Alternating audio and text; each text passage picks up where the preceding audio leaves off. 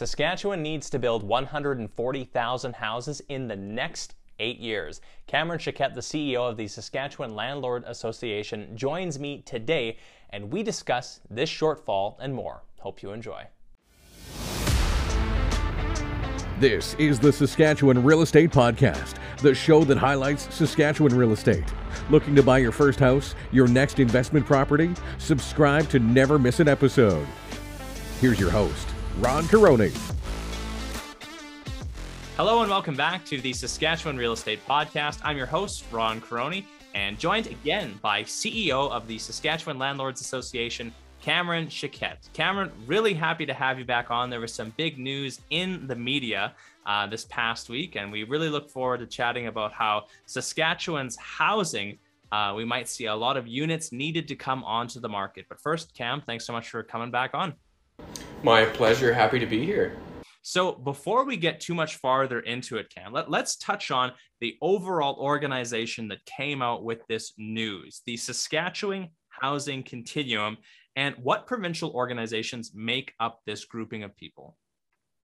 So the Saskatchewan Housing Continuum Network is composed of 5 organizations: Habitat for Humanity Saskatchewan, the Saskatchewan Realtors Association, and then both home builders associations from Regina and Region and Saskatoon Region, and then our association, the Saskatchewan Landlord Association.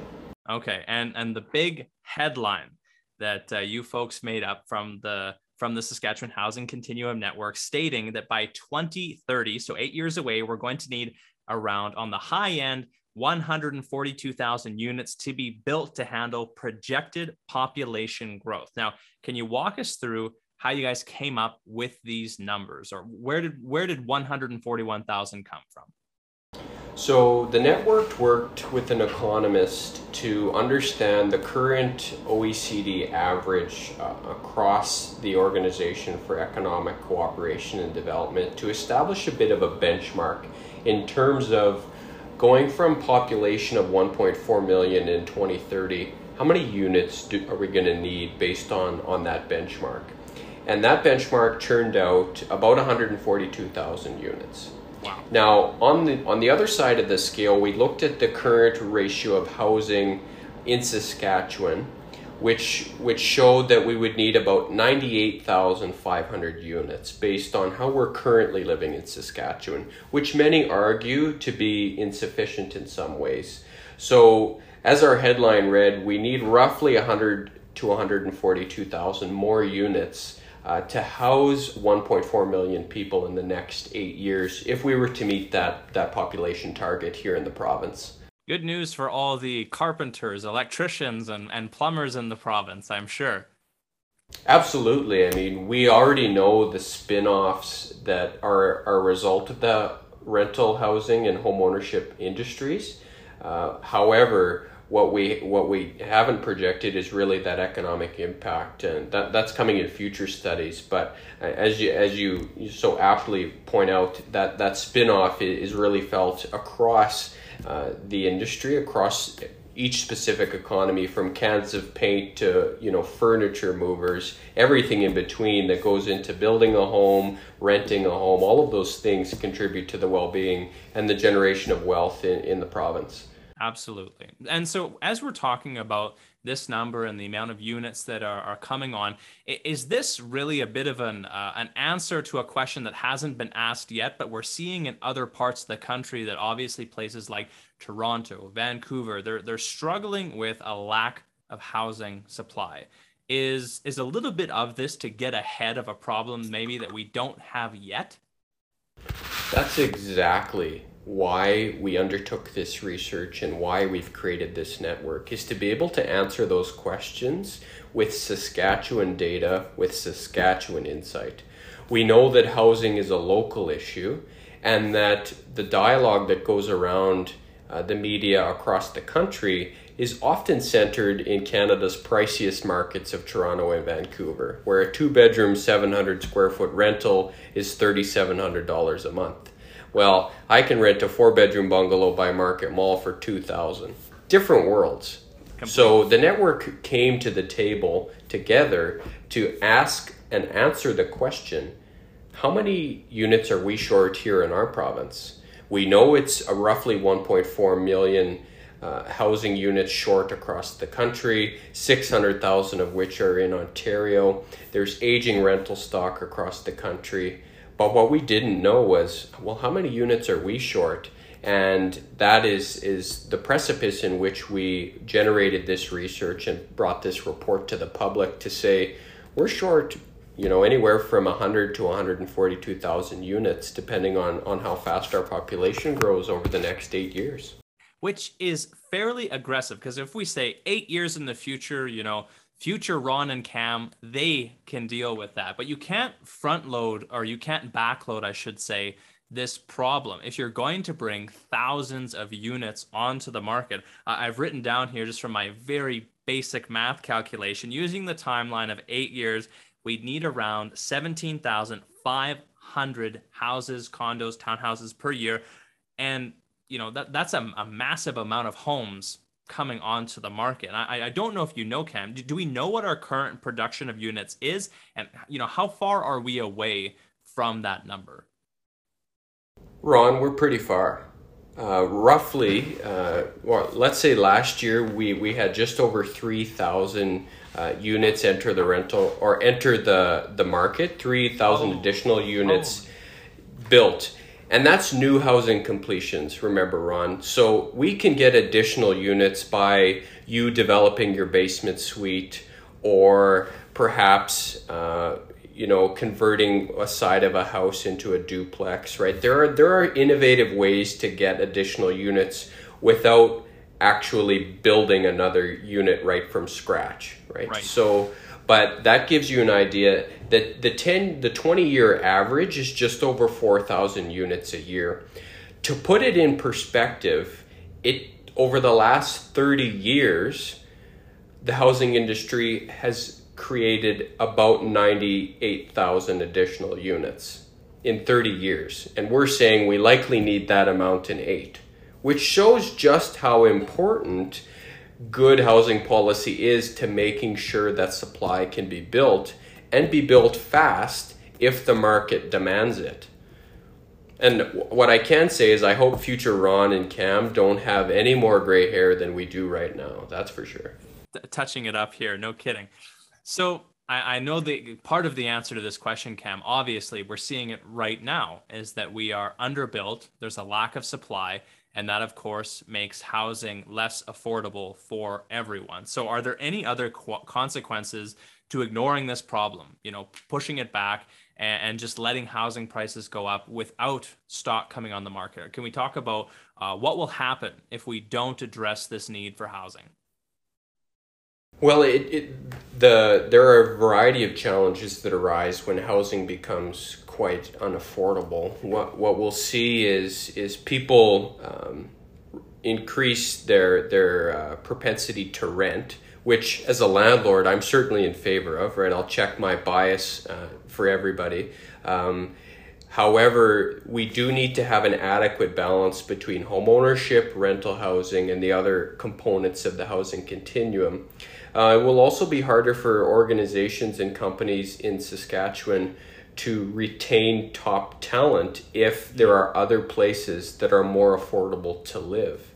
So it's about the competitive advantage that our province needs to retain in order to attract talent here, in order to be an affordable place to raise a family, to buy a home, and to find good paying jobs here in the province. So those challenges arise quite quickly, as we've seen in other markets, if supply isn't bolstered, and it squeezes lower income folks more, which can lead to downstream impacts that I've talked about publicly around homelessness, poverty, and those things. Certainly affects those on the lower income ladders greater, but everybody gets pinched a little bit harder when the province is more or less affordable to live in.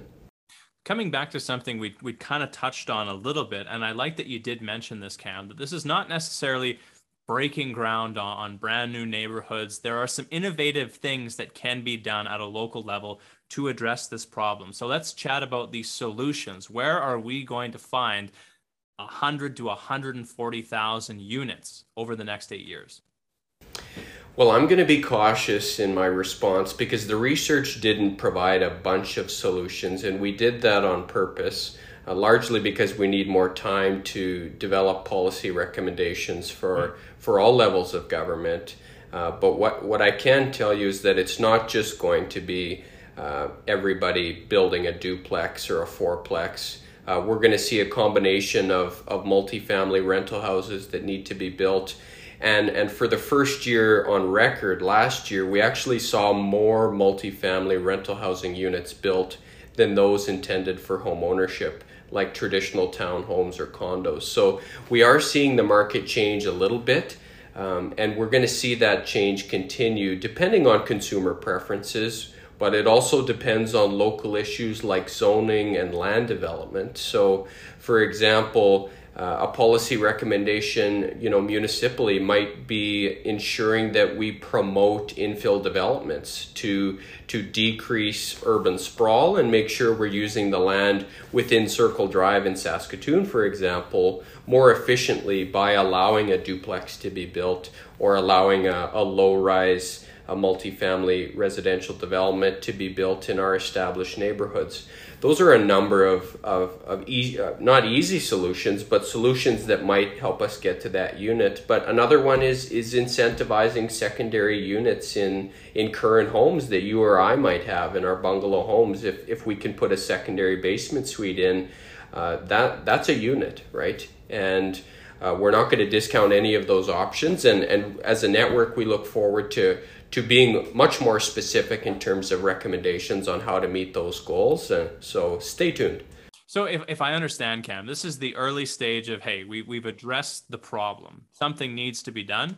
And now over the next weeks, months, years, it's coming up with a solution in conjunction with all these different organizations, including local governments and provincial. Absolutely. The work is really just starting. What the purpose of this report and the creation of our network is about is realizing that we need to provide local insights and data to the housing conversation. We've now shown the public and government that if we are on track to meet the Government of Saskatchewan's growth plan goal of 1.4 million people by 2030, this is what we're going to need for housing. And there are a number of questions that immediately come after that. Well, how many single-family homes versus rental units, right? Where does social or community and affordable housing fit into the continuum, right? All of those other questions are yet to be answered. And we look forward to presenting our views on those solutions and those different parts of the continuum.